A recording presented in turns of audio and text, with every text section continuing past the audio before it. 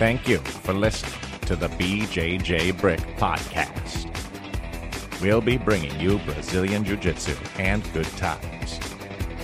We hope to help you get the most out of your grappling ability and meet your goals both on and off the mat. Welcome back to the BJJ Brick Podcast. This week we have episode 354. Special guest, Nick Salles. As we kind of talked a little bit about him last week, he's up-and-coming brown belt. He is just incredible. He's going to drop some knowledge on us, and we are all going to learn from Nick. As usual, I got my partners in crime, Byron Jabara, Joe Thomas. How are you guys doing today? Doing fantastic. How you doing? I am doing great. How's the weather and the COVID situation out there in New Orleans, Joe? Well, I'm south of New Orleans in a little swamp town here, and the weather's great. Let's just leave it at that. It's 8:40 in the morning. We're recording this, and I went out skateboarding for about 40 minutes before we started. It's a beautiful day. Man, Joe, I need to take that advice from you there and do some skateboarding early in the morning. You can't beat that. And it kind of reminds me of a quote. Some people like my advice so much that they frame it upon the wall instead of using it. Once again, some people like my advice so much that they frame it upon the wall instead of using it. And that's by Gordon R. Hickson. What do you guys think about that quote? I like it. You might not know that Gordon R. Hickson is Canadian, and in Canada they actually pronounce that Gordon Dixon for anybody that's. Oh, sorry about that.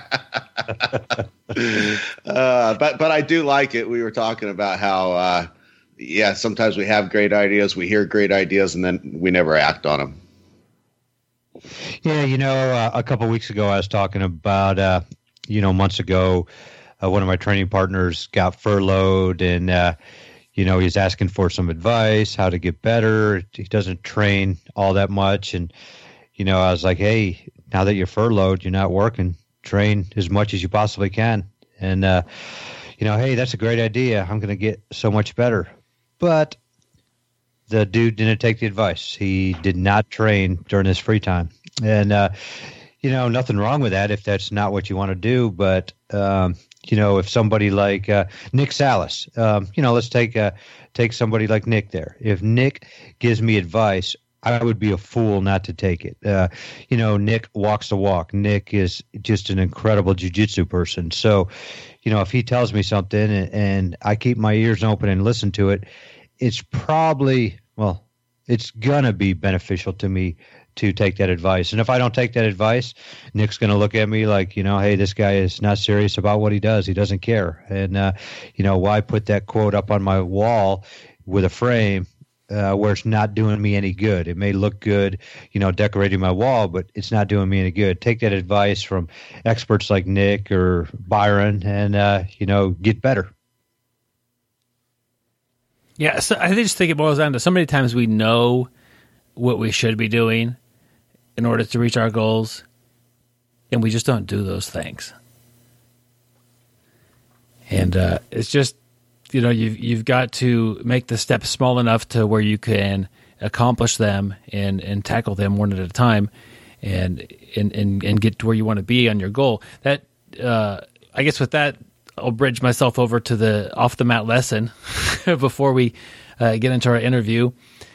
I don't know why, but I started looking into just different bridges of the world. And so a suspension bridge. Byron. Yes. Byron. Hey, real quick, sorry for interrupting you. Did you check the bridges of Madison County? No. Okay. Check it out, Byron. Good flick. Okay. Well, thank you, Gary. You're always okay. recommending great movies, I guess. Movie or show? Movie, Byron. Okay. Actually, I've never watched it. It was supposed to be a joke, but I guess since you've never even heard of the movie, it's not even a joke. It didn't work. So let's just skip that part. Okay. Yeah, let's get back. Let's cross that stream. Let's get back to the bridges, Byron. You got me in suspense. Oh. So we'll start with that, Joe.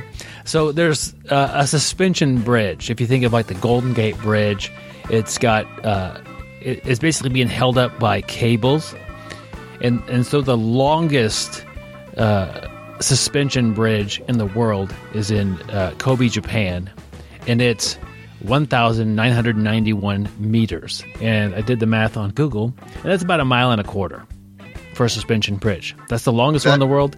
Yeah. Is that the length of the bridge or the length of the span that's being suspended? That's right, Joe. Didn't do that type of detailed. Okay. Just curious. Come on, Byron. I would imagine that's the span. That's a good question. But I believe some suspension bridges have multiple spans. There we go. There we go. So the idea of putting multiple pillars in there that's probably the length of the span then.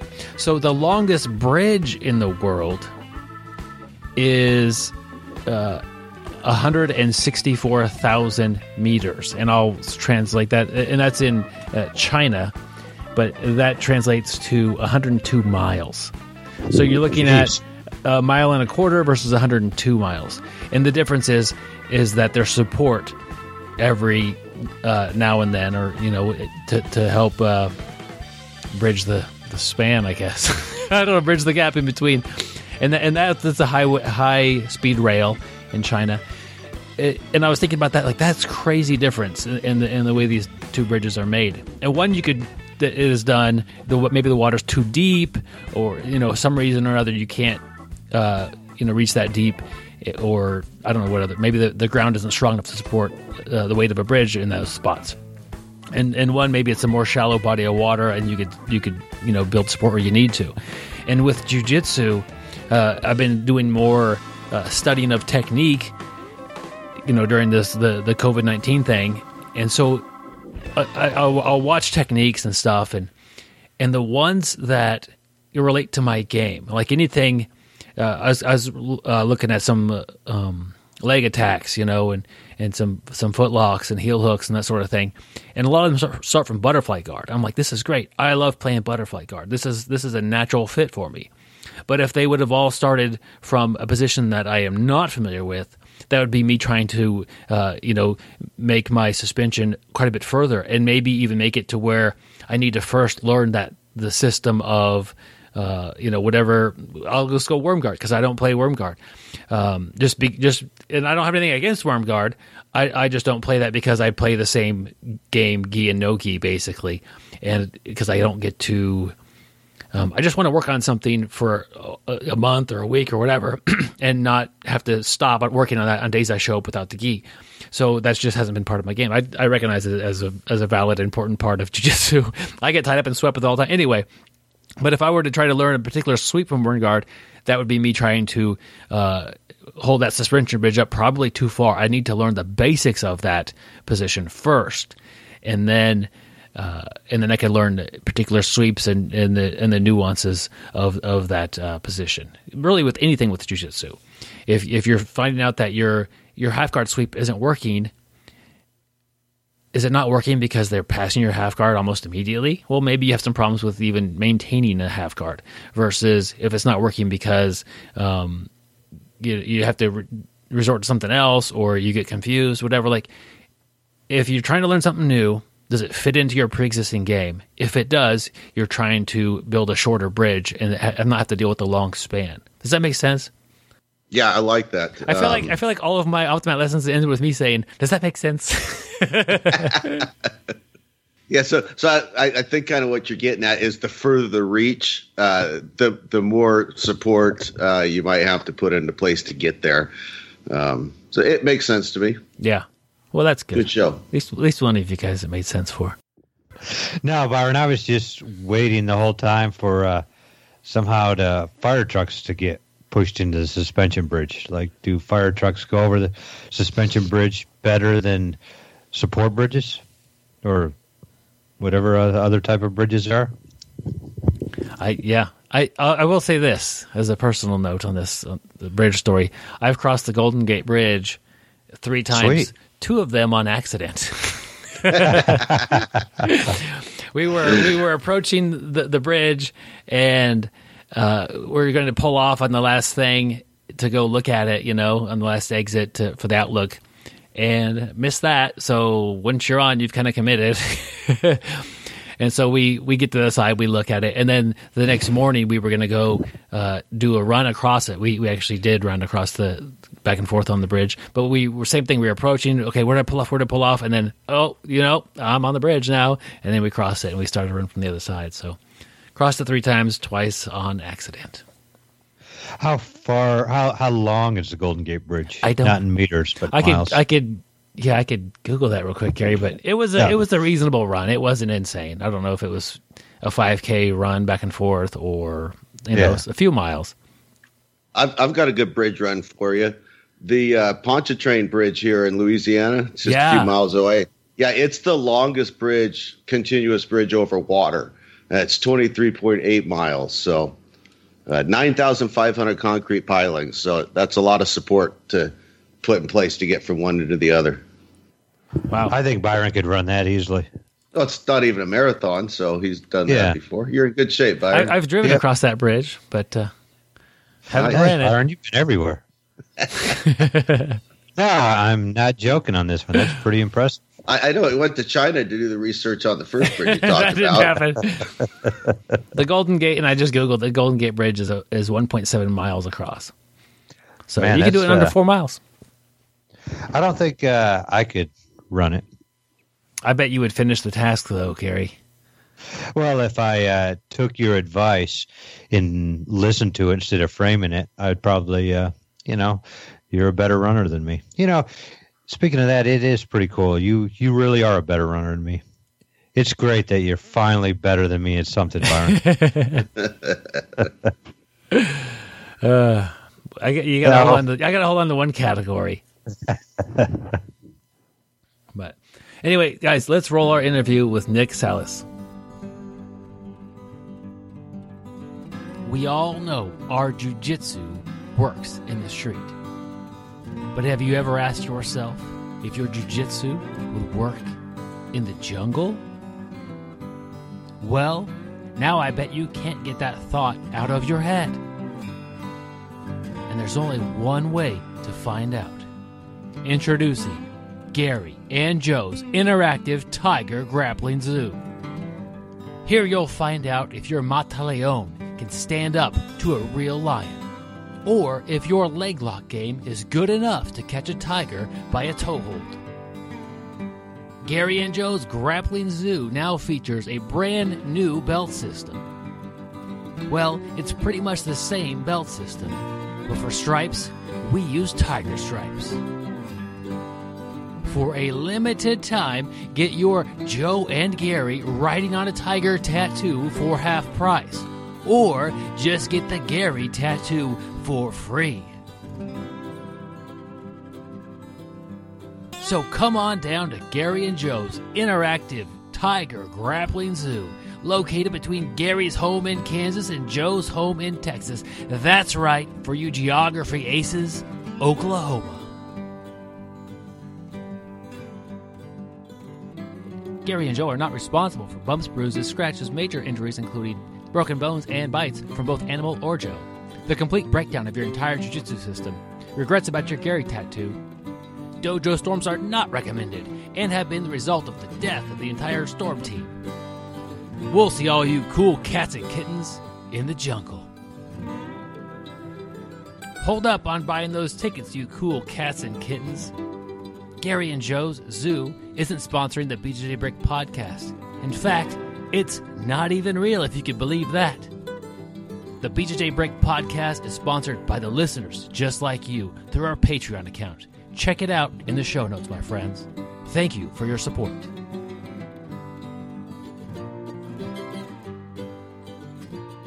All right, my friends, I'm happy to bring Nick Salles to the BJJ Brick podcast. Nick, we just spoke last week with Daniel, and your roommates with him. Welcome to the show. I'm excited to get both of you guys on here back to back. Oh man, thank you. It's a true honor to be on here, and I'm excited to talk about jiu-jitsu and what me and Danny been up to, and kind of like my take and philosophy on training and whatnot. So, no, thank you so much for having me on here. Awesome. Can you just give me a little bit of personal history about your jiu-jitsu and where you are today? Oh man, yeah. So me and jiu-jitsu go like way back. I mean, martial arts has been a part of my life for basically as long as I can remember, because I started Taekwondo when I was 4 years old. That's a pretty young age. That's like an age where you're just starting to learn how to talk and walk and move around, and you really don't know who you are at that point. So I was basically on the mats at age 4, and through age 4 and 9, I would say, I was focused on Taekwondo. And from there, I would do karate. My dad put me in a bunch of different programs, ranging from like Muay Thai, wrestling. And I would say I first was exposed to jiu-jitsu around age 12. And it wasn't through like conventional means. It was because the academy I was training karate at actually offered a grappling portion to the karate. So it was basically like kids MMA before MMA was actually popular, you know. I'm 24 years old now, so you can do the math. That's pretty long ago. You know, MMA wasn't really too mainstream at the time. And I was just really captivated with the grappling aspect of things. Like, I was always proficient with the striking, but something about grappling just came natural to me. I remember being in class and we would spar with the grappling allowed, and I would just feel gravitated towards like taking people down and controlling them once we were on the ground and progressing to mount, and then using strikes from there. So it didn't take much for my dad to be like, you know what, I think this is something we should focus on. And from there, he brought me over to, at the time, it was a school in Red Bank. It's not there anymore. Red Bank, New Jersey, taught by David Lentz, black belt under the Machado brothers. And, you know, I really got my start there. I was about like 13, 14 at the time. And then from there, man, it just like kind of took off. I was pretty active through high school. I would compete basically like every weekend until really like the decision to apply to colleges came around. And that's really when I started to focus on other things. I went to college, of course. I took like 3 years off jiu-jitsu. And yeah, man, then I started getting back into jiu-jitsu my last couple of years of college. And, you know, made my way around in Marcelo's. We can talk more about that, of course. And just basically, you know, graduating college and making the most important decision I've ever had to make in my life, which was, should I get a regular job or should I just pursue my passion?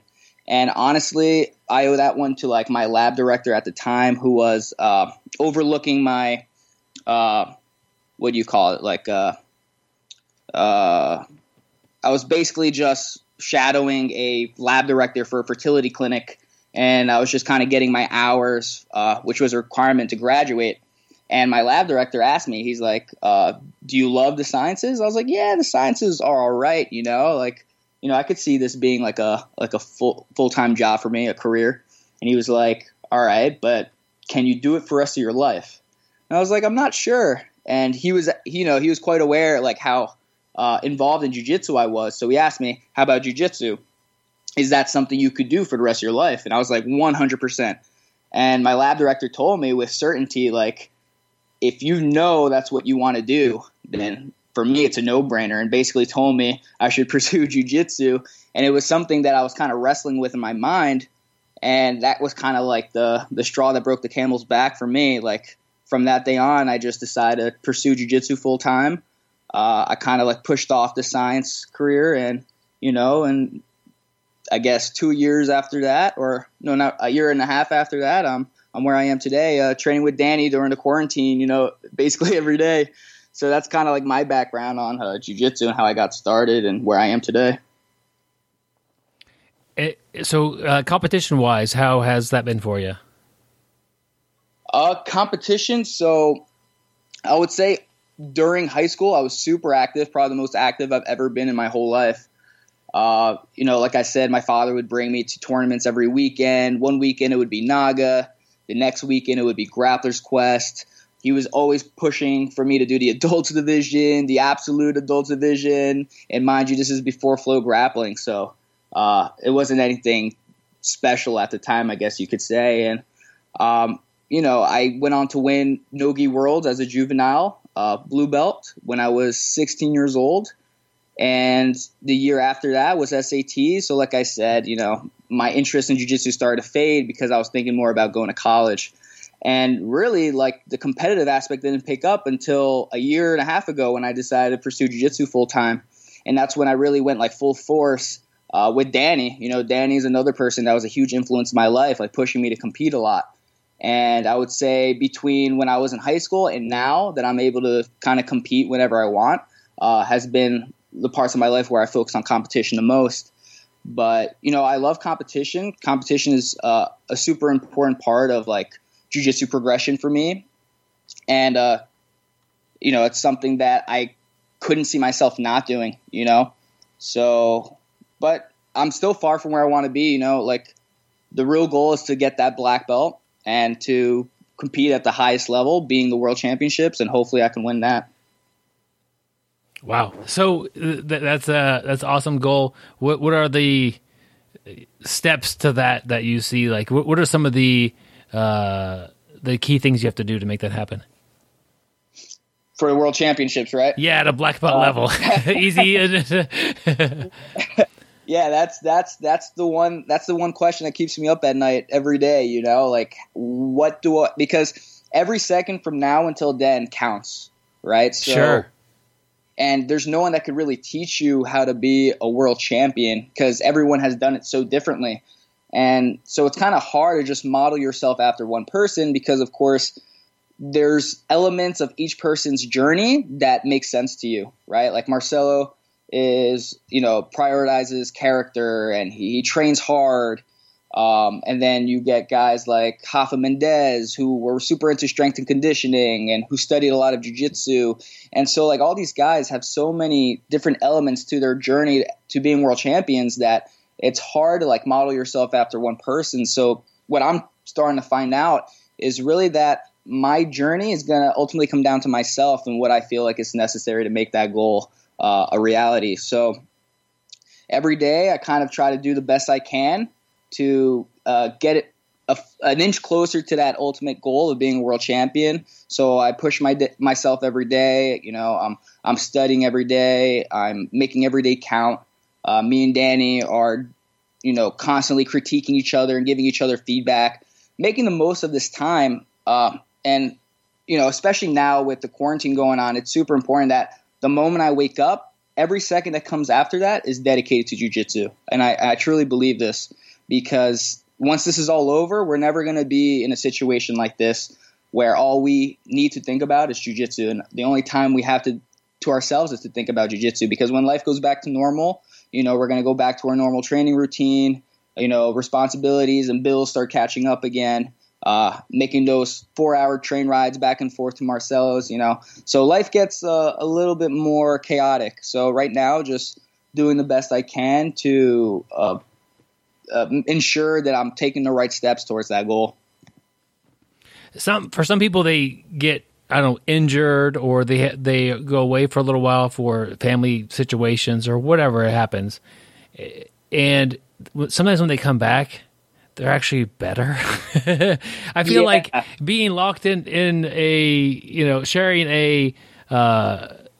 being roommates with Danny is like, that could easily happen to you guys. You guys are likely to come back more technical, more diverse in your games and a deeper pool of knowledge.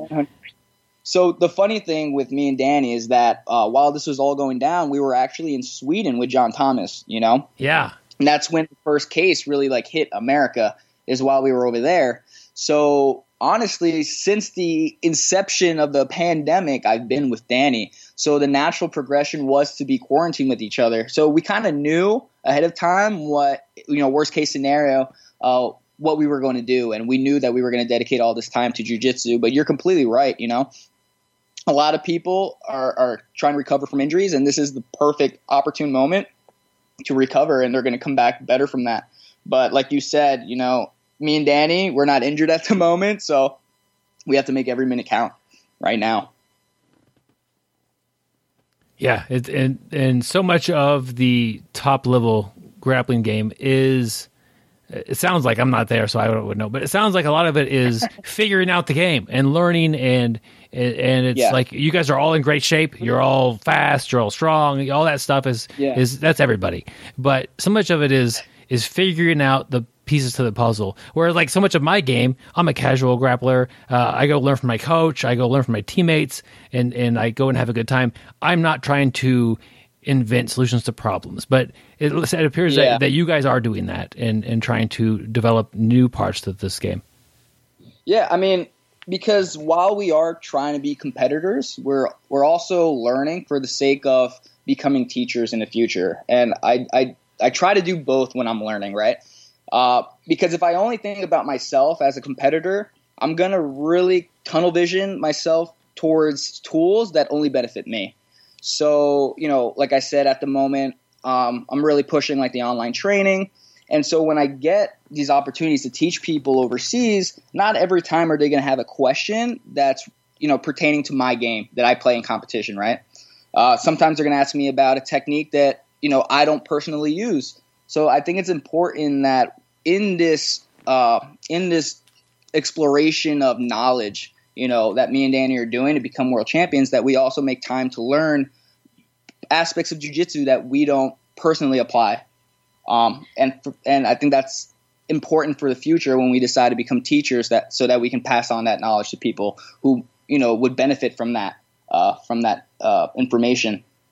So like you said, you rely on your coach to give you that information, right? And I think that's super important because a coach is someone who should have experienced all these things for you, right? Like someone who wants the title of coach, someone who wants to make money off jiu-jitsu, I truly believe that person has had to been there, have had to competed and put themselves through all these situations that me and Danny are going through so that they can provide their students with the best information they can. So, right now as a competitor, sure, I have to figure out things on my own. I don't necessarily have someone telling me what to do, but I'm also doing this so that in the future I can, if you were my student, I can shorten your journey, in half. So I can just provide you with all the answers without you having to do that yourself, if that makes sense. Yeah. Do you think that becoming a world champion makes you a better coach? Or is that a big element to the coaching pie? No, honestly, and that's actually a really good question, because from my personal experience, the best coaches I've had weren't necessarily world champions, or I should say the people who have had the most influence on my jiu-jitsu aren't necessarily world champions. Like Danny. Danny's not a world champion, and he's probably the most influential person in my jiu-jitsu. I think when it comes to coaching people who want to be world champions, I think that certain accolade does kind of strengthen that relationship because that person is trying to accomplish what you have done. But I don't think as a coach, like a standard coach that's just trying to teach students who just love jiu-jitsu and who are just trying to get into the sport, I don't think it's necessary because the kind of sacrifices required to become a world champion aren't sacrifices that are exclusive to jiu-jitsu, Like, I think becoming a world champion in jiu-jitsu is just like any other sport. And I think those sacrifices only make sense to other people who are trying to pursue the same goal. So, I don't think it's super necessary, but I do think that being a world champion is a good marker for someone who works hard. So if you're looking for a coach who, without a doubt, you can believe that they've worked hard for everything they've accomplished, then, you're getting that if they're a world champion, right? But that's not to say that, your local black belt doesn't know how to work hard just because they're not a world champion. Yeah. Sometimes I think that the people that learn jiu-jitsu pretty easy don't understand how hard it is for people like me to learn. It's jiu-jitsu is really hard. And like somebody will show me a technique and I'll try it and I'll mess it up. Yeah. And then they'll have to go show me again. And some people, maybe you're this way, can see a technique and then they can do that technique. Mm-hmm. I have to mess it up a few times before I even try, before it's even possible for me to pull off sometimes. So like I said, I've been doing jiu-jitsu, or I've been doing martial arts rather, right? Like on the mat my whole life. And I still can't just see a technique and do it. So I'm always puzzled and super impressed whenever I see these super athletes just kind of see the move once and they're able to replicate it to a T, right? I think that's insane. But I've never been that way, to be honest. I've actually everything I do has been at some point a move I've had to break down into several components and just something I had to like progressively drill into my game, starting with static drilling, progressing into resistance drilling, progressing into sparring. Nothing that I do has ever been something I've just picked up by a visual cue or some video or something like that, or just watching my professor do a move. But yeah, I mean, a lot of world caliber athletes are like that, right? This is a crazy sport where, a big part of it is mental. There's the chess aspect of everything, but it's also a super physical sport. So it allows for those super athletes to kind of to succeed. There's so many ways you can express jiu-jitsu. I don't necessarily think a specific way is better than the other. But for me personally, the way that makes the most sense is for me to break these techniques down, understand why they work, right? Like, for example, if you ask me, hey, Nick, can you tell me why this move works? I don't want to have to say, come over here. Let me feel it real quick. You know what I mean? I want to be able to tell you just by understanding the mechanics of the move, just because, I've broken everything down already. I want to be able to explain a move to you without having to feel something. Because, at the end of the day, there are a lot of people in this game that have succeeded in jiu-jitsu just through feel, and that's kind of like what you're saying, like these people that just see a move and they can feel it. When they roll, it just comes naturally. And it's very hard for people who don't learn that way to kind of be in the middle of that, because it can kind of make you self-doubt yourself. It can make you feel like, wow, like, can I be successful in this sport if it doesn't just feel natural to me, if I just don't pick something up visually? So, part of me and Danny's goals is to kind of like communicate this to people that that's not true, that a lot of high-level competitors actually have to go the extra mile to break everything down and to reverse engineer everything and to learn everything in these baby steps, because it's not easy for a lot of us, So, and it's interesting, because if you're in an academy where the instructor is one of those athletes that just kind of learn by feeling things, then you could feel like that's the norm, right? So that's like your perspective on things.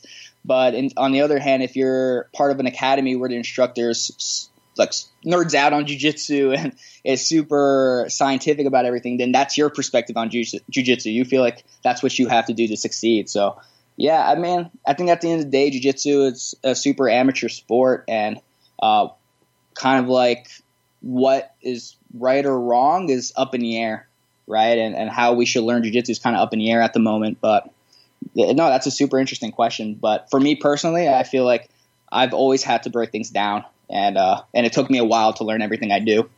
You say jiu-jitsu is an amateur sport. Are you referring to the training methods, the scene as professionalism? Are you like, what are you referring to that? Yeah, so it's definitely an amateur sport in a financial way. Yeah, but that's not when I mention it being an amateur sport. I'm not even considering that. Okay, I'm considering how people treat themselves as athletes, and it's because before becoming a full-time jiu-jitsu competitor, I've spent a lot of time around wrestlers, like, collegiate wrestlers and MMA fighters, and even athletes that are a part of other sports, and just seeing how they, at their level, take things seriously compared to like a lot of elite athletes in the jiu-jitsu scene, you would be completely perplexed, right? I know a lot of guys in jiu-jitsu that simply just show up to training at, let's say 10 a.m. They get their 20 hard rounds in, and, they go home, and they don't think about jiu-jitsu for the rest of the day.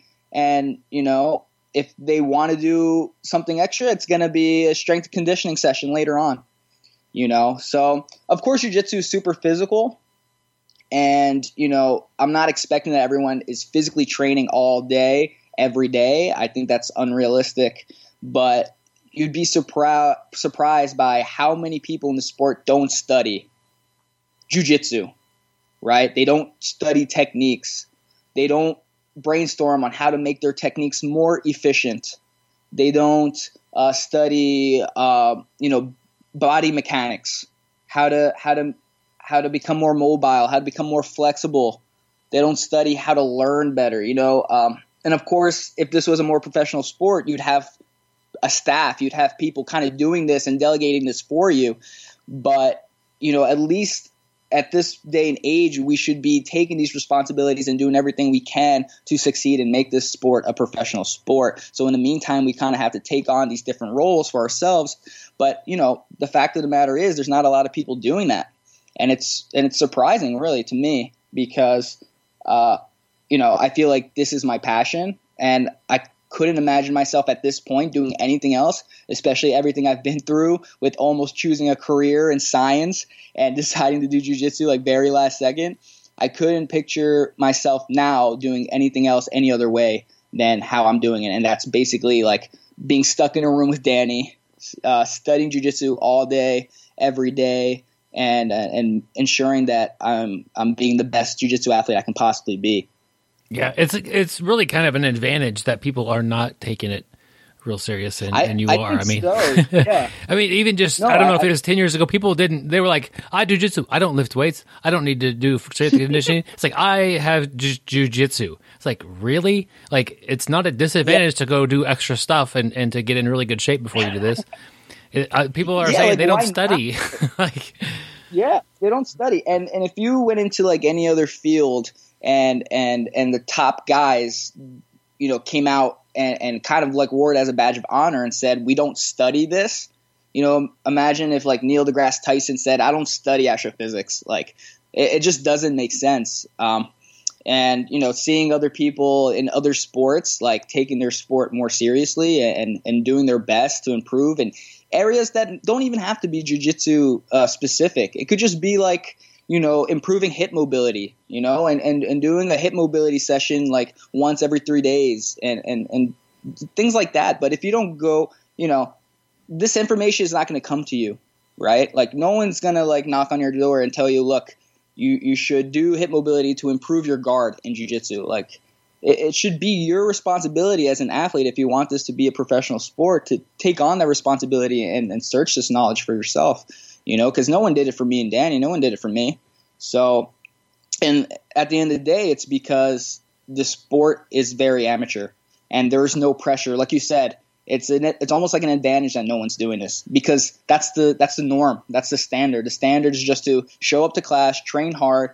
I mean, I think now we're seeing that people are starting to study more. I think now people are starting to take strength and conditioning more serious, but I still think it's far from where it should be. Yeah.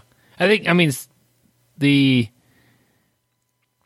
think some people are in a room with a lot of really talented grapplers, and they're able to, that's what you're saying, like get there at 10 in the morning, do 20 good rolls, and then be done. Like there's so much grappling ability in that room in order for that to work. Mm-hmm. But a lot of times, we're not in those rooms, and we need to go online and watch footage, or we need to go watch this instructional, or watch this Instagram video that you guys are making. Like there's a lot of other ways to learn jiu-jitsu, and you're still learning it. You don't have to learn it like on the mat with that one person. So it's there's definitely an explosion in learning abilities and techniques, and people out there helping share their knowledge that they have developed. Yeah, I think that's the goal.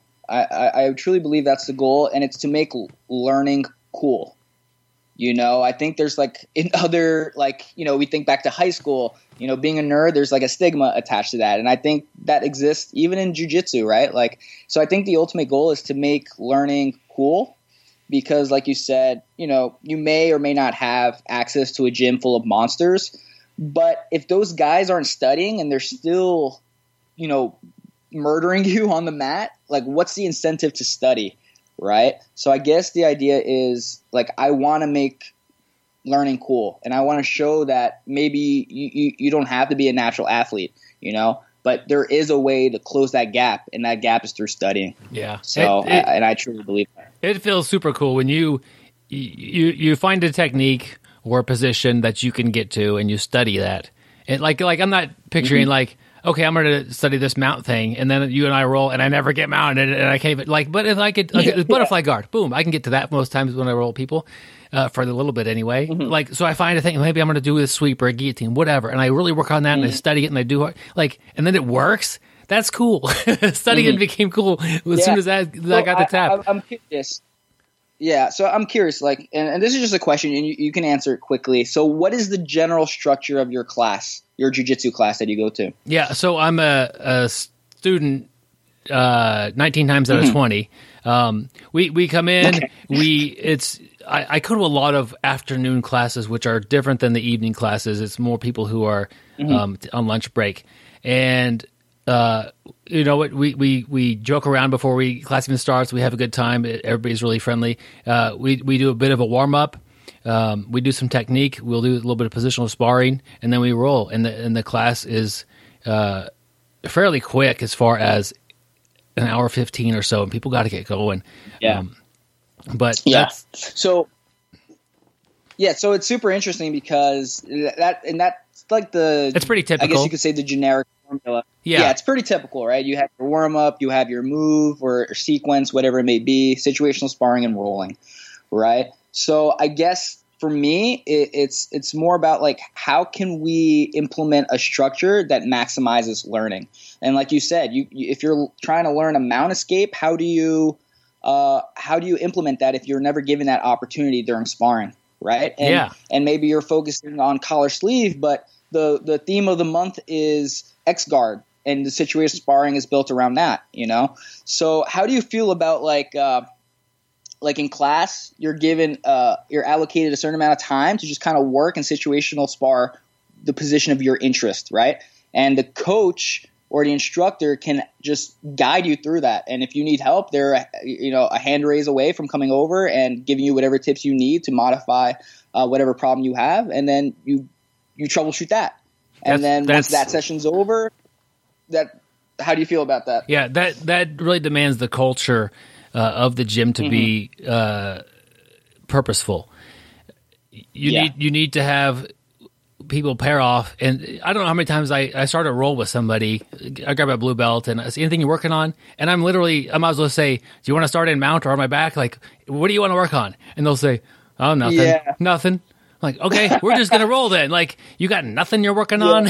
Like, have something you're working on, or just tell me something and we'll work in that position, like from the roll. But so it just takes that culture of, you guys are all students of this, and as an instructor, I can help guide and teach you, but you got to go out there and study as well. And I think that if that's the culture, if people are going out there with independent interests and coming in with a desire to do something, collar sleeve stuff, like if that's what you're on fire about, and we come in and I show half guard passes the entire time, like it's not going to interest you today. So exactly. I really like that, but you got to have the students to back it up. You know what I mean? Yeah. Because look, the whole point of the school is to help you get better. Sure. And I can't tell you enough, before going to Marcelo's, of course, going to just regular classes, I felt like I wasn't progressing. I basically felt like I was just going to class for those last 15 minutes of sparring or 30 minutes of sparring to try the moves I've been trying to add into my game, and I feel like that's a total waste of time. Yeah. So you're completely right. So how do we shift the culture in jiu-jitsu to embrace studying? Because I can't tell you enough how many times I'm like talking to someone who practices jiu-jitsu and I'm like, who's your favorite grappler? Who's your favorite jiu-jitsu athlete? And they say, oh, I don't really watch jiu-jitsu.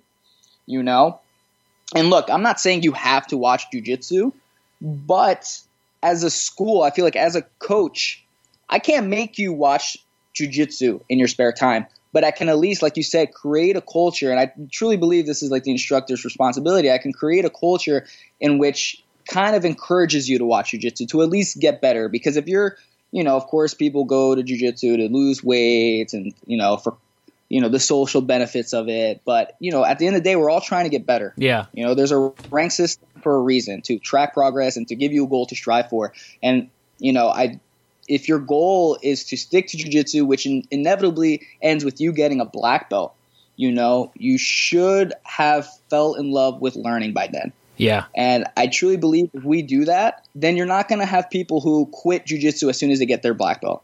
Right? Why did they quit jiu-jitsu? Because they got their black belt. Because they weren't in love with learning. They don't do jiu-jitsu to learn. They did jiu-jitsu because, it was just something to do. It's just a hobby, right? So, if we can change the culture, I think that's and the culture being one that embraces learning. I think one, we can make the sport more professional. Two, people will be encouraged to learn even when they get their black belt, and jiu-jitsu will be like this infinite loop of like learning and improvement.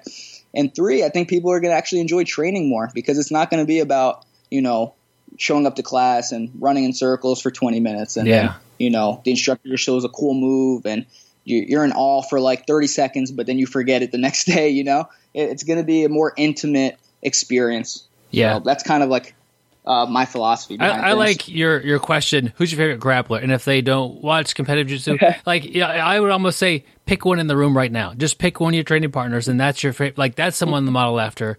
And, wow. And I that's think, actually a really good point. Yeah, because, a lot of people just don't care about they just come to train, and it's fun. It's exciting. I think a lot of people you have to fall in love with the learning journey because it's so big. And it's so rewarding to learn something new and then have it work. Not somebody who doesn't want it to work. 100%. And I think you've kind of filled that loophole in my argument just now. Like whenever someone comes with the rebuttal that, they don't like watching jiu-jitsu and they don't watch jiu-jitsu, the point of saying, then who in this room inspires you? That's such a good answer to that statement because there's always someone in the room that's better than you, I'm assuming, right? Because if you're the best guy in the room, we probably shouldn't be there. Or maybe it's the guy who's 60 years old and who comes in and just leaves it on the mat every time. I don't know. Yeah, no, 100%. There's different types of inspiration, right? There's inspiration technically, there's inspiration physically, there's inspiration intellectually. So I think that's a great response to that answer because there's always something you can look to in the very academy you train at. Yeah, I'm really interested in how classes are ran and how coaching and instructing, which are two different skills, are done well. But I think in order for the idea that students come in and they work on something, I do think you probably need to, and I'd like to hear your opinion on this. You have some sort of a beginner structure for the beginners to come in and learn. I don't know how much. I don't know if it's blue belt or 6 months on the mat or a month or 10 classes or whatever. But you need to have some sort of organized thing at the beginning. Yes, and that's why starting at white belt, there's definitely a fundamentals program, and that's a fundamentals program that is open to anyone, right? You could be a black belt and take a fundamentals class, right? And the fundamentals class should be so rich and in-depth that you feel like you could take a fundamental class every day and still learn something. And you could take that same class for 10 years and still learn something. But then once you get your blue belt, and remember, the option to take the fundamental classes are still there, you should start exploring things on your own. You should start figuring out your own game. You should start taking more control of what you want to do. But of course, the coach is there to guide you, and the coach is there to steer you in a direction if needed, right? Because a lot of people don't know what games to play, what style fits their body type, and that's something a coach should have enough experience to say, hey, Jimmy, you're super long, you're super dexterous. I think spider guard will go good with your body type. And, and the guy or girl can, take that advice or not and, see if they like playing spider guard. And if not, they can try something else. Yeah. But I think the fundamental program should be so rich that it's an option to take even when you're a black belt.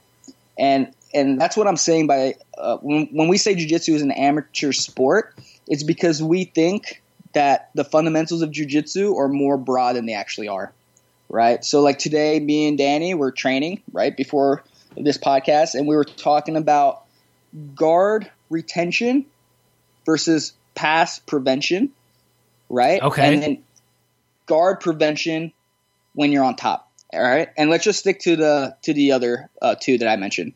So, what do you think is the difference between guard retention and pass prevention? Well, guard retention would be something like I need to be fully aware of how you're doing as far as how your pass is coming along versus my techniques, and I need to here's the deal on me. A lot of my teammates and I figured this out, and I've been able to deal with it. They force me to half guard, and my half guard isn't very good. But I don't before. I would just play half guard. I'm happy. Whatever. It's good. I got my underhook, and then they pass my half guard. It's okay. My half guard is literally halfway to them passing my guard. Like I am not 100%. doing. I got a big problem there, and so I could try to stop that, which that's been a better answer for me because half guard, you got to be tough, man. Half guard's brutal on the bottom. Yeah. I'm not that tough of a guy, so like I'd rather just not play that game at all. So when they start to force the half guard, I used to say, okay, half guard time. Now I say, no way. Like I'm not going to play that game unless absolute last ditch. Yeah. So just avoiding that part of my game helps me keep my guard. And where I could work with the offense. I don't know. What was the other? I don't even remember guard retention versus guard. Yeah. What were you saying? So that would be. So that would definitely be guard retention, right? To get forced into half guard and to go back to maybe, let's say, an open guard where the person is now in between your legs again. Yeah. You're retaining your guard, all right? And we can dive deeper into the definition of a guard, but I think everyone would agree that the most fundamental and strongest guard based on just leverage and control is the closed guard. Right? Man, yeah. So you have to pass two guards if you're going to pass the closed guard a lot of times. Yeah, exactly. So, so the furthest away you are from the closed guard, the less of a guard you have, let's say. So, and then you could define pass prevention as any time they're past any sort of guard. So even if the leg is past the half guard, now we're in guard prevention mode, let's say. Pass prevention mode, right?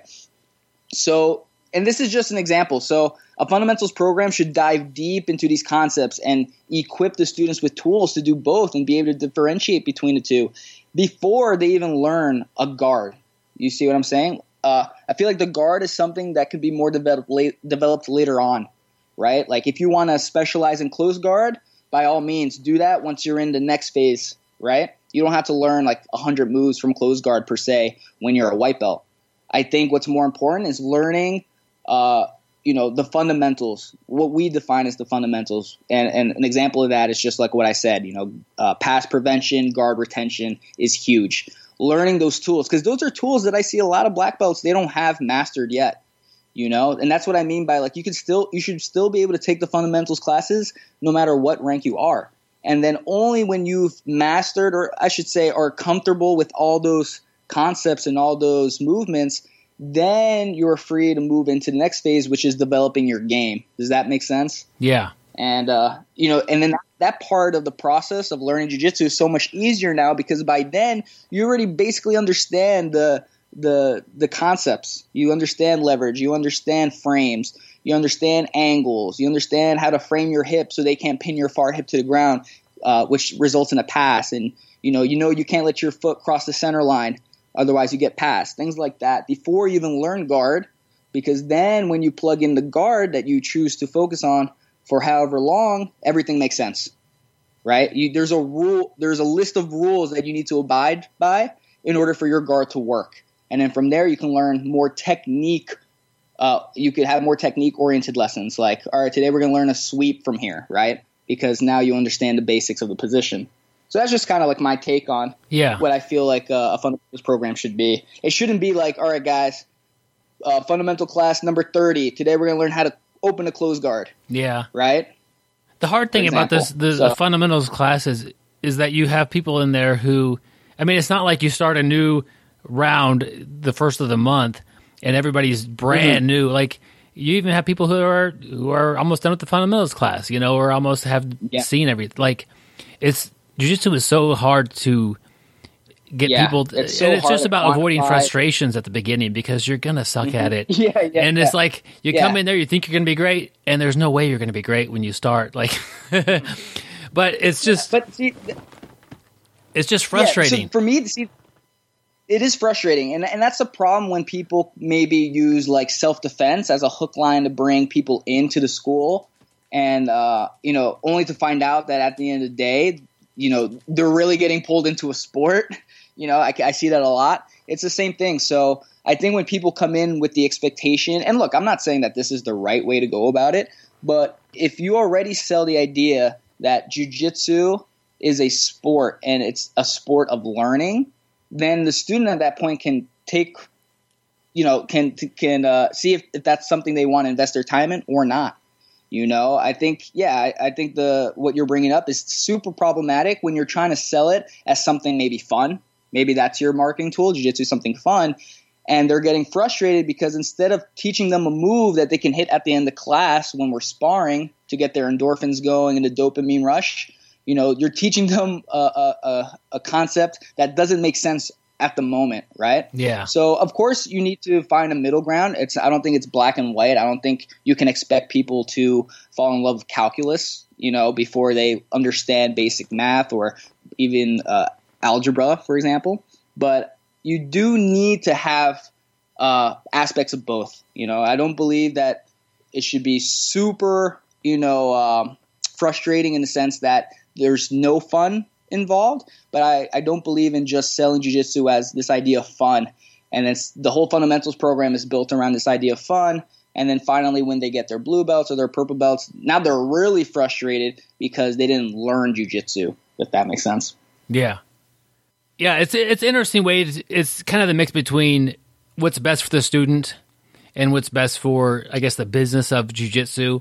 And what's best for a student is to learn at the best rate possible. But also some students will wash out in that versus some. I think it's just like you need to look at the student and give them what you think is best for that person.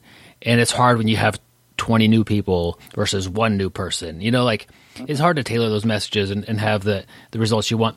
I did want to mention or get to your experience at college. You were studying, you said science. What were you studying?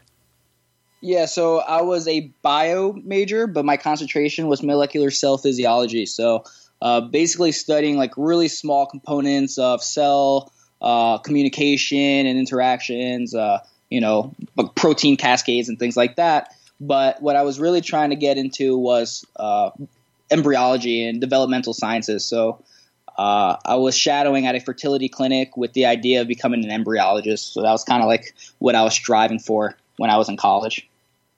Wow, that sounds yeah. Difficult. Honestly, it's still a passion of mine. Like once in a while, I'll throw like a embryology video on just to stay sharp with like my information, because you never know in this day and age. Like me and Danny always joke about, what if after the pandemic there isn't jiu-jitsu, and of course there's going to be jiu-jitsu, but it's just a funny joke that we kind of throw at each other. But other things can definitely happen, right? Yeah. I could definitely be put in a situation where I have to go back and fall on my degree. So I definitely want to be sharp with my knowledge, and it's just something I'm still passionate about. Maybe not to the point where I'm going to be studying it all day like I am jiu-jitsu, but it's still something that I think about, and still something like if I'm in a car and not doing anything, instead of listening to a podcast, I'll throw on like a science video and just kind of like listen along and refresh on my science knowledge. Besides, it sounds like you got kind of guidance from one of your instructors as far as, following jiu-jitsu versus going to the science career. But do you think you learned something in the sciences that you bring to jiu-jitsu on a consistent basis? Oh, man, 100%. And that's actually probably the biggest distinguishing point of my life, right? Like when I was in the sciences, so there's like Jiu-Jitsu Nick before he joined the science program at Monmouth University, and then there's Nick after the science program at Monmouth. And before, I was like a wrestler, like my grappling style was aggressive. I would just try to take the person down and like maul them and hold side control and grab an armbar, maybe take the back, something like that. It was definitely a jiu-jitsu philosophy that was more pertaining to control, using physicality, right? And then what science taught me was you need to be patient. Sometimes like we would have projects, for example, where we'd have to do a DNA genetic tree of our stool samples, right? And this was a project that took like 2 months, of me just like reading up on information and reflecting on the information I was getting from this project. And it was a 2-month thing. And that's not something you can do if you're impatient. That's not something you can do if you get frustrated easily. So science definitely taught me how to quantify things, how to think about things, how to observe, how to read, not always like, because the thing about science is that you can never go into science with a bias, right? You can never go into an experiment with an answer in mind. You always go into experiment with a hypothesis, but never really knowing what the result is going to be, right?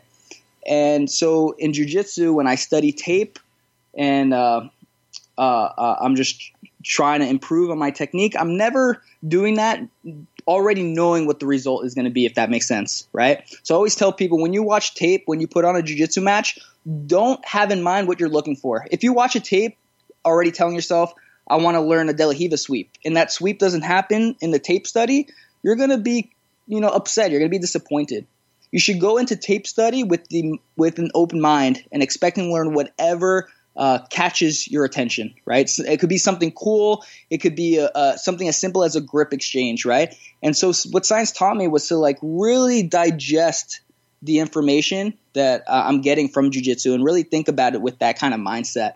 And now the Nick, jiu-jitsu Nick after the science program at Monmouth University is one that kind of like, instead of using physicality, I try to use more of like a level head, a level-headed approach, a more intelligent approach, a more scientific approach, if you will. So, there's definitely a huge distinguishing factor between, myself, before and after the science program, for sure. Yeah, and then also with science stuff, it's peer-reviewed. So you take your jiu-jitsu and you go throw it against some of your peers.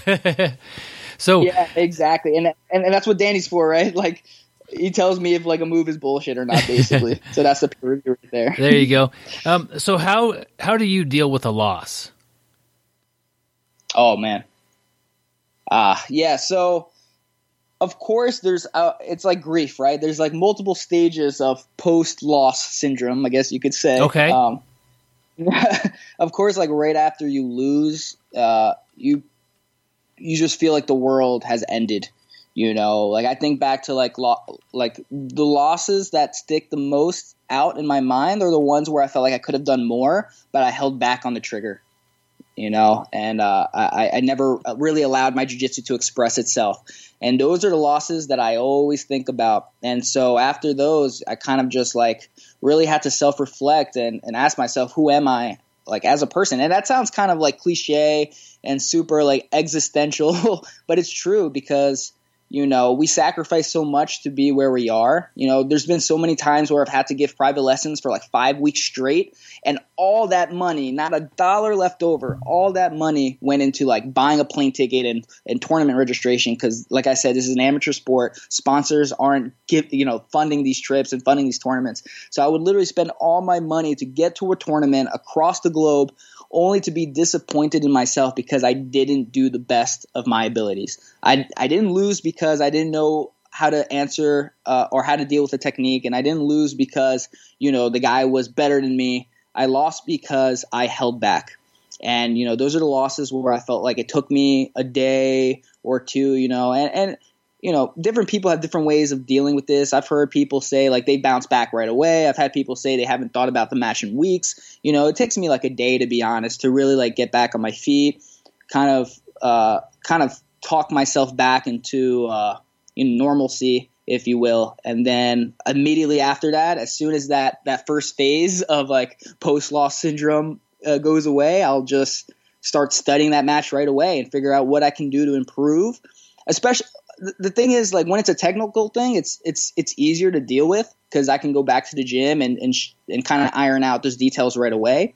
But if it's something more mental, it's going to be something that's going to take a little bit longer to deal with.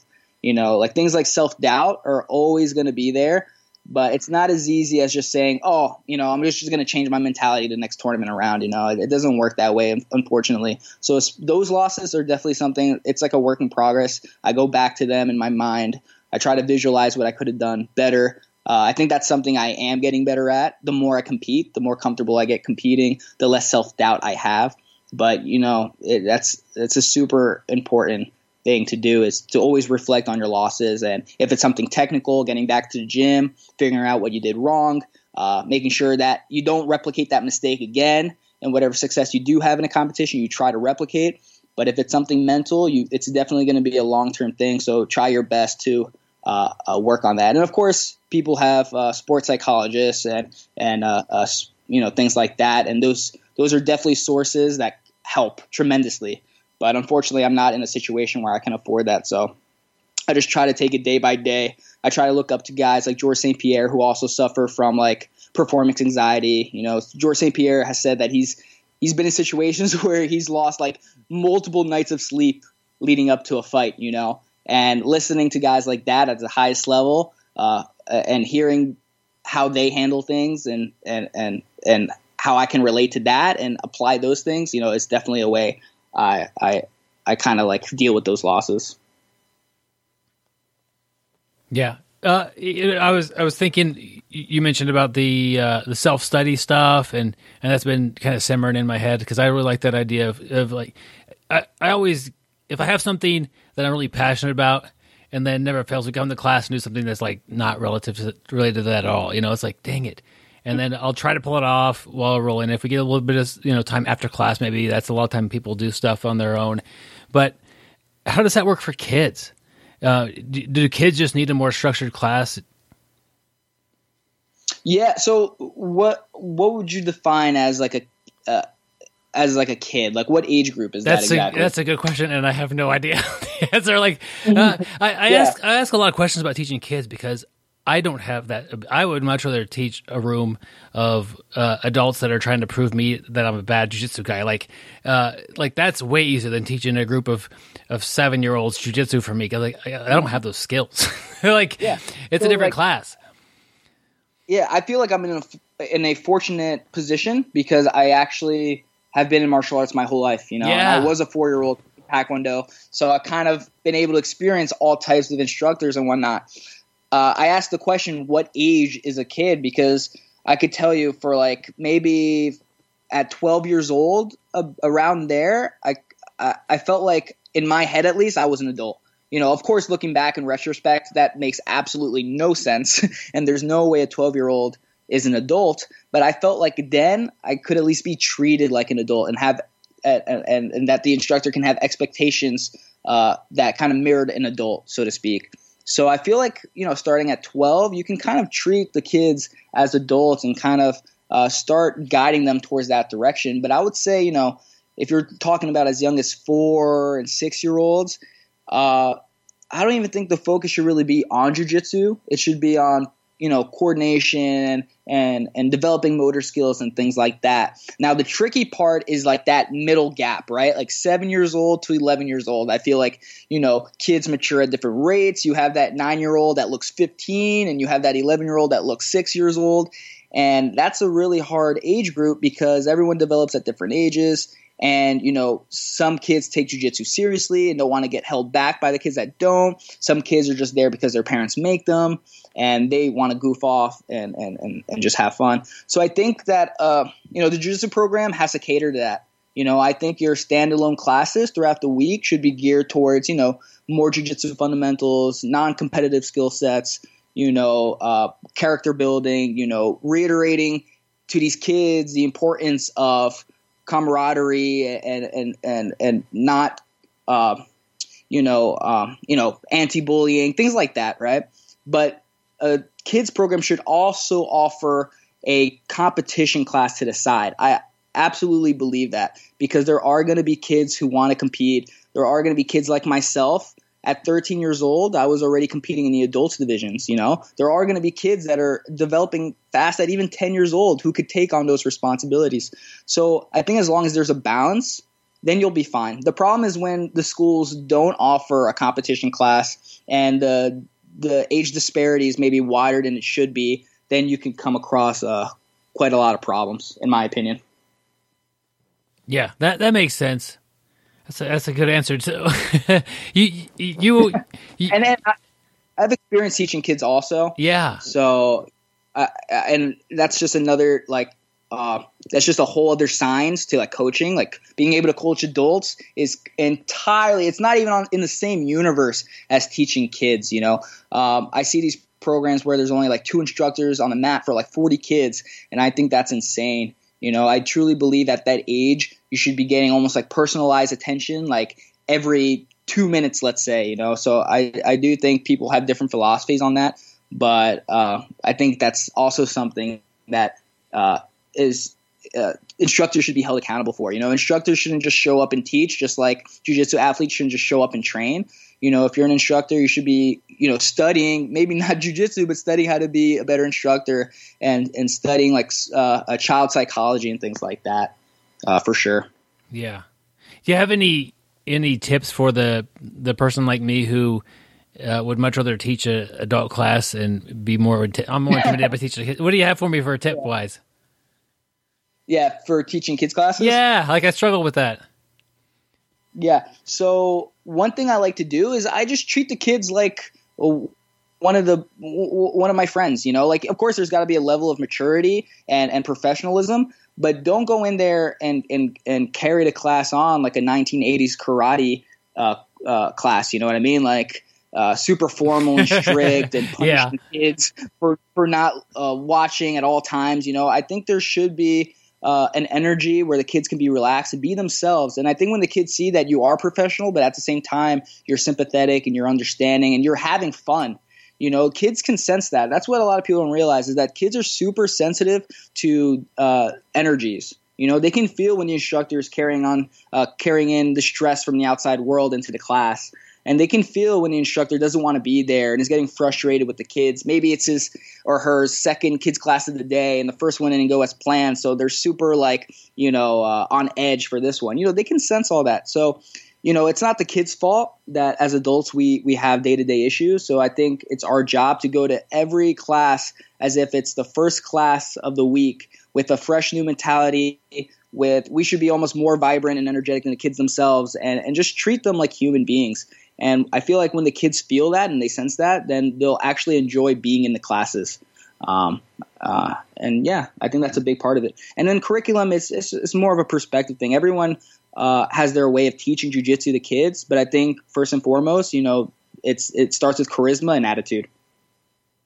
Yeah, that's awesome, and I'll take that advice. And I'm not in a position where I teach kids classes, but it's a skill that I think everybody who at some point in time in jiu-jitsu, you're going to be somewhat of a teacher, somewhat of a coach, like even to just your own teammates. You're going to like, that's what I like. You mentioned several times about going to the fundamental class as a blue belt, purple belt, black belt. I love it when I go to a beginner class and there's a black belt or a brown belt in there, and then they're helping out and they're teaching stuff. It's like, dude, not only are they maybe gaining some technique, but they're also gaining the skill of working with somebody who's new at jiu-jitsu. That's a huge skill that we have to learn to keep professionalism in it. Yeah, and they might not even realize it, but also by teaching technique, they're getting better at the technique, right? That's essentially what drilling is. When you drill, we call it drilling with feedback. Me and Danny do this a lot. We'll do a technique and we'll ask the other person for feedback, right? So what are you doing?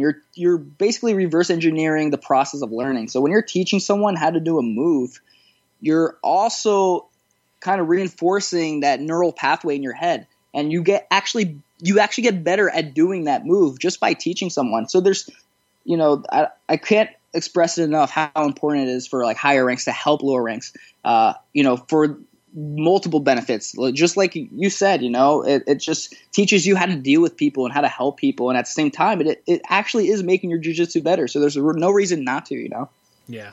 So what is it about you and Danny that has gone so well? Is it because you're both like able to give each other a tough time, like put me in this position, and then you're always able to give him a hard time in that position if you know what I mean? Or is it because, I don't know. What is it about you two that are such great training partners?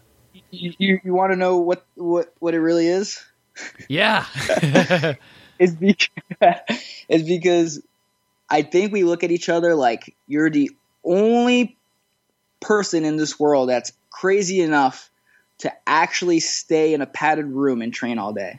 And I think we have that notion within ourselves. We know ourselves to be that crazy, but to finally meet someone else that's just as crazy as you, that shares that same passion, I think is something that is super special. Like even if our roles weren't that competitive, even if Danny smashed me every day and I had nothing to offer him, in terms of hard training, I feel like just the bond of wanting to learn and perform jiu-jitsu the same way is something that you don't really find too much. So honestly, just knowing that there's someone as crazy as I am who's willing to sacrifice everything for jiu-jitsu and to go about it the same exact way is super rare. So it's almost like a no-brainer, right? Like, why wouldn't we just assemble like the Avengers and just like train all day?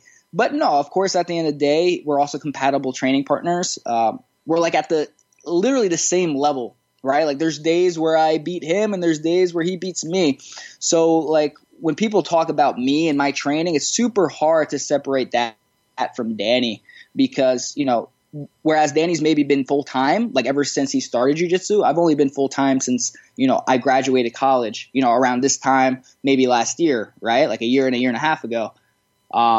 So all I know about full-time jiu-jitsu is being pushed by that guy. You see what I'm saying? Yeah. How long have you guys known each other? Maybe a little bit longer than that, like maybe 2 years. So ever since he joined Marcellus, basically, is like when we started getting to know each other. And then we started, training and drilling, but nothing too crazy. It really started picking up when I knew I would graduate.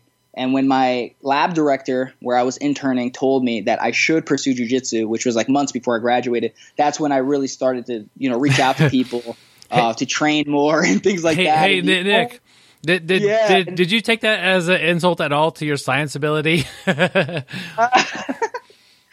I was like, why are you telling me not to make money? Like, am I really not that good? Like, no, I think he was really. He saw your passion. Yeah, yeah. And, he's a really good guy.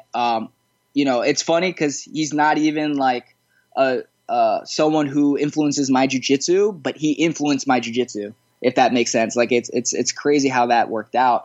But no, I mean, I think he wasn't super in love with his choices that he made in his life. And if he can go back, he would have redone it. So his whole philosophy was help this kid while I can and steer him in the right direction if I can, Yeah. But yeah, and then at that point, the only crazy person that was willing to lock themselves – and that's what I'm saying. We were quarantined before this pandemic. We were in Sweden training in a 5 or 10 by 10 room, like on a rug. Like there wasn't even mats in the apartment, and we would go to the gym in Sweden like early in the morning, just train all day. So like me and Danny been doing this as at the inception of our friendship, and our friendship is bonded by us wanting to pursue this goal. And I truly believe that together we're going to pursue our goals and become world champions because no one is doing what we're doing. And that's become more obvious when the pandemic hit because when we ask around and see what people are doing, people are literally just on their couches and resting till this blows over. And we've never been working harder than before, Wow. So. Yeah, that's taking an opportunity where many people are seeing a difficulty. Yeah. We're running a little bit short of time. I'll just ask you a quick, simple question. Yeah, sure. But the Berimbolo doesn't work, does it? Man. This is – look, you were talking about half guard, how like someone was forcing a half guard. I don't like half guard. I despise half guard. I wish I never had to teach half guard in any class, but I would because I truly believe that any move in jiu-jitsu can be effective if applied properly. I think blanket statements like that are ridiculous. We see the Berimbolo work at the highest level. I do the Berimbolo effectively on people during training and in competition. So yeah, I think that's ridiculous. I think any move works. I think there's an example of even like people submitting people from side control with chokes. Like in theory, that shouldn't work, but it happens, So I don't believe in absolutes. So I'm gonna have to say, no to that. No, I asked Danny, it would be something I could ask him that would give him a hard time, and he said, "Tell him the Berimbolo doesn't work." Yeah, that's like, you want to get Nick mad? Just say Berimbolos don't work. Man, I've had a blast talking with you.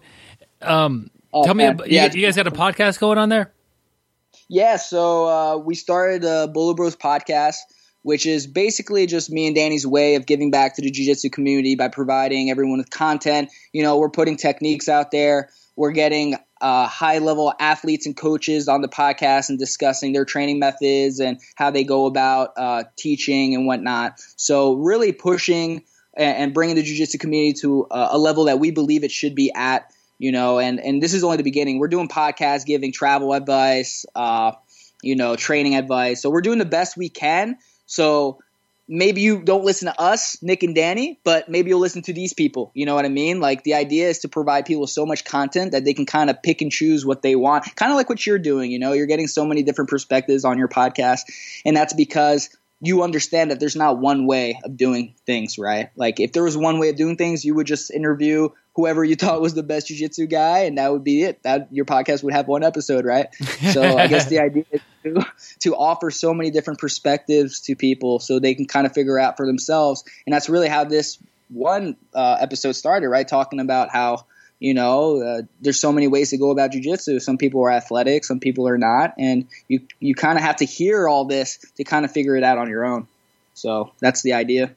That's awesome. And where's a good place on social media to follow you and to find the podcast?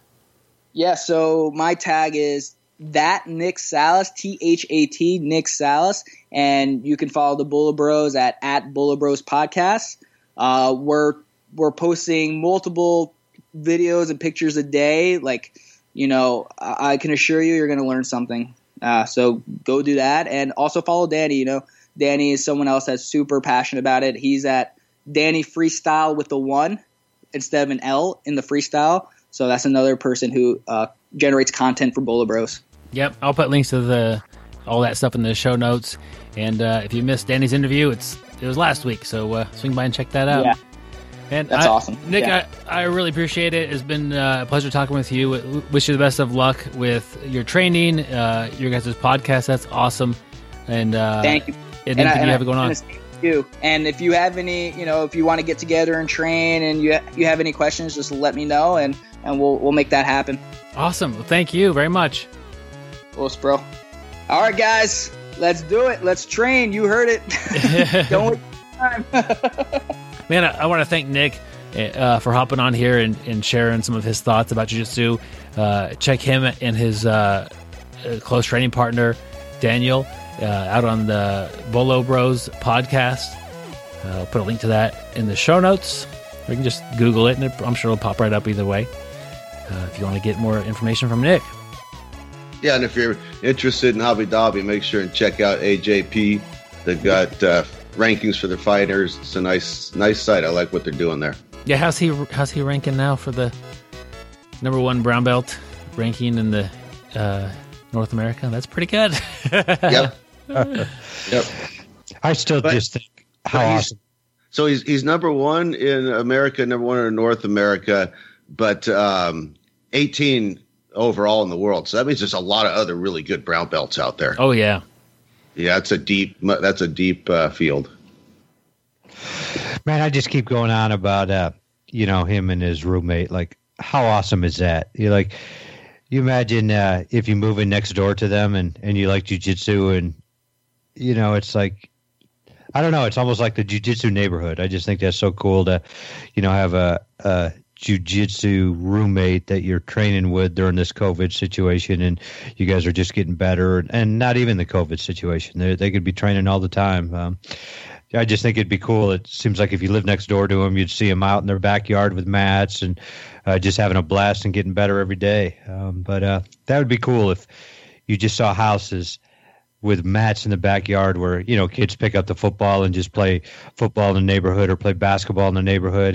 It'd be neat if you just saw kids in the neighborhood just doing jiu-jitsu all the time. You know what, Gary? All roommates are grappling roommates if you want them to be.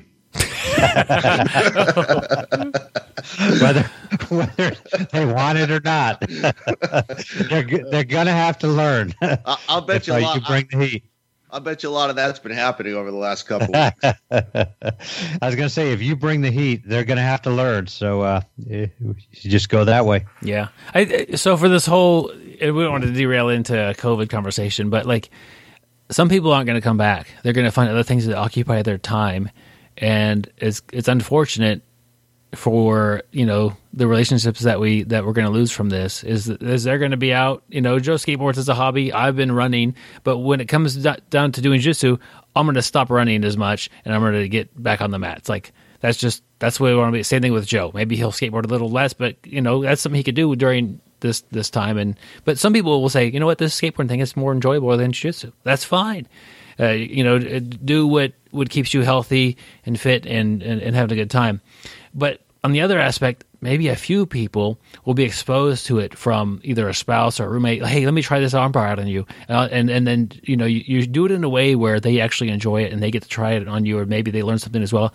And now they're wanting to go, they're chomping at the bit to go to an actual school and train when they open back up. I think that will get a few people that way. I don't know what the potential is for that, but. Another thing I saw, Byron, is, and I think it was Tom DeBlas. It may have been somebody else, but he was talking about some of his Zoom classes, and let's say you train at Tom DeBlas, but he was getting not only your wife would start training, your kids would start training. These are on the Zoom classes. They've never done jiu-jitsu before, so one positive I see there is some more people have been exposed to it, and maybe everybody's starting to come out of this COVID now. So, maybe when the real classes open up, or I call them real classes, in-person classes open up, that more people will come because of being exposed through Zoom. So that could be a positive there also. I wonder how many coaches are getting messages right now like, hey, this is Bill, Susan's wife. She's one of your students. How do you defend an Ezekiel choke? She keeps coming out of their bathroom in her bathrobe and choking me. Interesting situations. Guys, let's roll on into the article here. We have another article about off-season training, and I think that's the way we need to look at this. Is we're in our off-season. We haven't had that before. And so with a lot of sports, you take that as a serious time and you work on things. And this article is saying, what do you need to do? Do you need to build a base? This article is on fightcampconditioning.com. And it's geared towards wrestlers, but it's fine for any grappling. Do you need to build that base, or do you need to work on your knowledge in the weight room?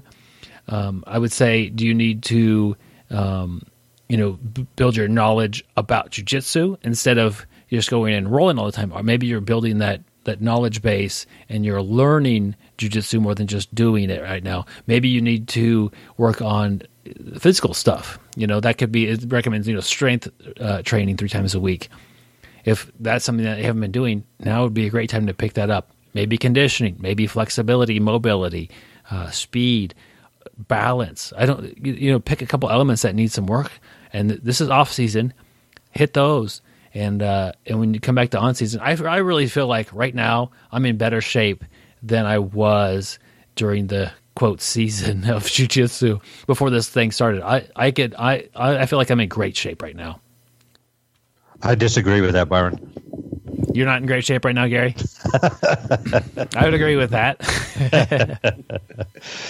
No, I agree with you about the off season, and I guess you're right. This is kind of an off season. Jiu-jitsu is really never kind of off season. It's a year-round sport, but this would be a off season time. It's a good time to, like you said, build your strength, build your explosiveness. As me and you have been working on, work on our flexibility, and it's just going to help you get better when it is in season. Joe, you sometimes we'll talk about this skateboard thing that you do, and me never ever having any success on a skateboard, literally standing and falling down a couple times. That's not for me as a kid. Do you think that skateboarding makes it harder for you to be sometimes swept, maybe taken down if somebody picks up one of your legs and you're fighting to maintain your balance, or somebody kind of off balances you a little bit? Does it help you at all with just keeping in balance? I never really thought about that before. Is that a bit of a stretch? But maybe this, Joe. Maybe it helps you fall more safely. Well, now that I have thought about. I don't know any skateboarders without a wrestling background or something that would talk about break falling. But you know how you do the very beginner break fall where you sort of put your arm underneath and roll over your shoulder, and it's pretty. When you watch skateboarders fall like they try and ollie down 10 stairs or something, that's exactly how they fall. And it's better to just take the fall and roll with it than to try and run out of it usually. And so I do think it helps you with your fall. And it can't hurt with your balance, that's for sure. Yeah. You know, Joe, when Byron just brought that up about your skateboarding, you know, I was just thinking about your life as a mariner, too. It's, you know, I probably more relevant with not getting swept. The boat's always trying to put you on your ass. Yeah. Well, you know, I think that helps you, too, with skateboarding, too. I don't know. I just think so much about how that boat moves. You know, you've been around that your whole life, and your balance has to be better than most. And I think that would help you a little bit more in skateboarding. Like Byron said, me and him have tried it, and, you know, we haven't put in the time like you have, but I mean, skateboarding's tough. It looks easy if you watch it. I mean, if you're not doing ollies or whatever, if you're just skateboarding on the street, it looks easy. It is not easy at all. It's those are very skilled athletes. But yeah, that was just one thing that just popped into my mind when Byron was talking about if skateboarding helped you. I really think that the being a mariner and being on boats all your life would help you big time too. At the end of this article, it says hard work is what you bring to it, but science is what makes it effective. I like that quote. That's a good way to think about jiu-jitsu as well as wrestling. Bring your hard work, but the science behind it is what makes it effective.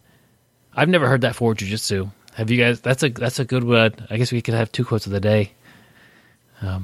Yeah, I've never heard that either, but it also kind of makes me think about our quote of the week too. You know, the science part. Do you just frame it on your wall, or do you really do it? Yeah, do you just read this article and say that's interesting? Yeah. Or do you start training in treating this as an off season and really get in great shape? Yeah.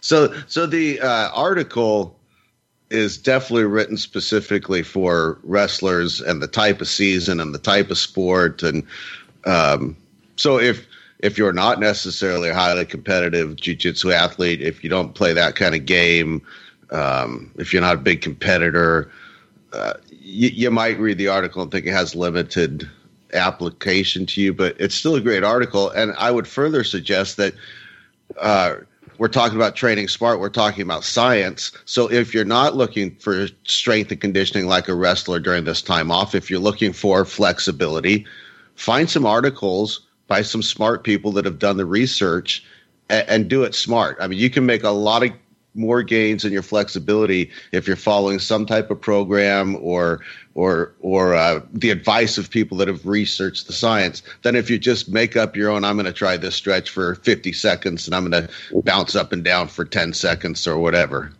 Make sense, guys? I like it, Joe. Yeah, that's. I've been bouncing between those two things where I'll stretch on my own and I just do my best, or throw a YouTube video up on it and have somebody guide me through a series of stretches. Yeah, that's way better. It's just I need to get in the habit of doing that and have those guided stretches. But even when you're doing it yourself, you've already done some research and collected some information about, the difference between static stretches and dynamic stretches and the type of stretches that are more beneficial to what you're doing. So even when you're doing it on your own, you've already done some research and you're doing it smart, correct? I don't do a lot of things smart, correct? No, but you're right. You're right. Yeah. Byron, you have done research on it. You have watch some of the videos. You have been doing stretching on your own, but that stretching on your own is probably a little bit off of stuff you've read, stuff that you've learned through gym class when you were young and through the videos you're watching now. And you are doing it consistently which is, paying dividends for you. And I do like dividends. I like gym class. Yeah, we all do. Guys, I just want to give a quick shout out to our newest Patreon supporter, Brian Hendricks. Thank you, my friend, for supporting us Brian. On Patreon. Just send him out the 5-inch BJJ Brick gi patch and a sticker. And Brian, if you want to join our private Facebook group, send me a message on Facebook. You can find me. Just find BJJ Brick on Facebook and then let us know. That's probably easiest way. But there's a few Brian Hendrickses out there, and for me to find you, it's a little bit trickier. So if you want that to join the private group and you're in Patreon and supporting us, we're happy to have you. Yeah, Byron, it'd probably be better for him to find BJJ Brick. Like you said, there's a lot of Brian Hendricks out there, and you start hitting every one of them up, pretty soon you're going to be banned from Facebook with all the complaints they're going to get about you. I already get plenty. Well, anyway, we're planning on next week having a topic episode. The topic is a little bit up in the air. Topical episode? Yeah. A topic episode. Topical. Tropical? Ooh, okay. I know where we're going to go with this one. Well, Joe's already in south of New Orleans, so that's probably tropical. We're getting there. It's at least humid. So, anyway, my friends, keep training and stay sweaty, my friends. And don't forget to shower. Train hard, train smart, and get better, guys. We'll see you on the mats one of these days. Thank you for listening. I hope you find the time today to roll. After all, the best way to get better at Brazilian Jiu-Jitsu is to do Brazilian Jiu-Jitsu. You can visit our website at bjjbrick.com for more good times. Swing by and like our Facebook page. Our email is bjjbrick@gmail.com.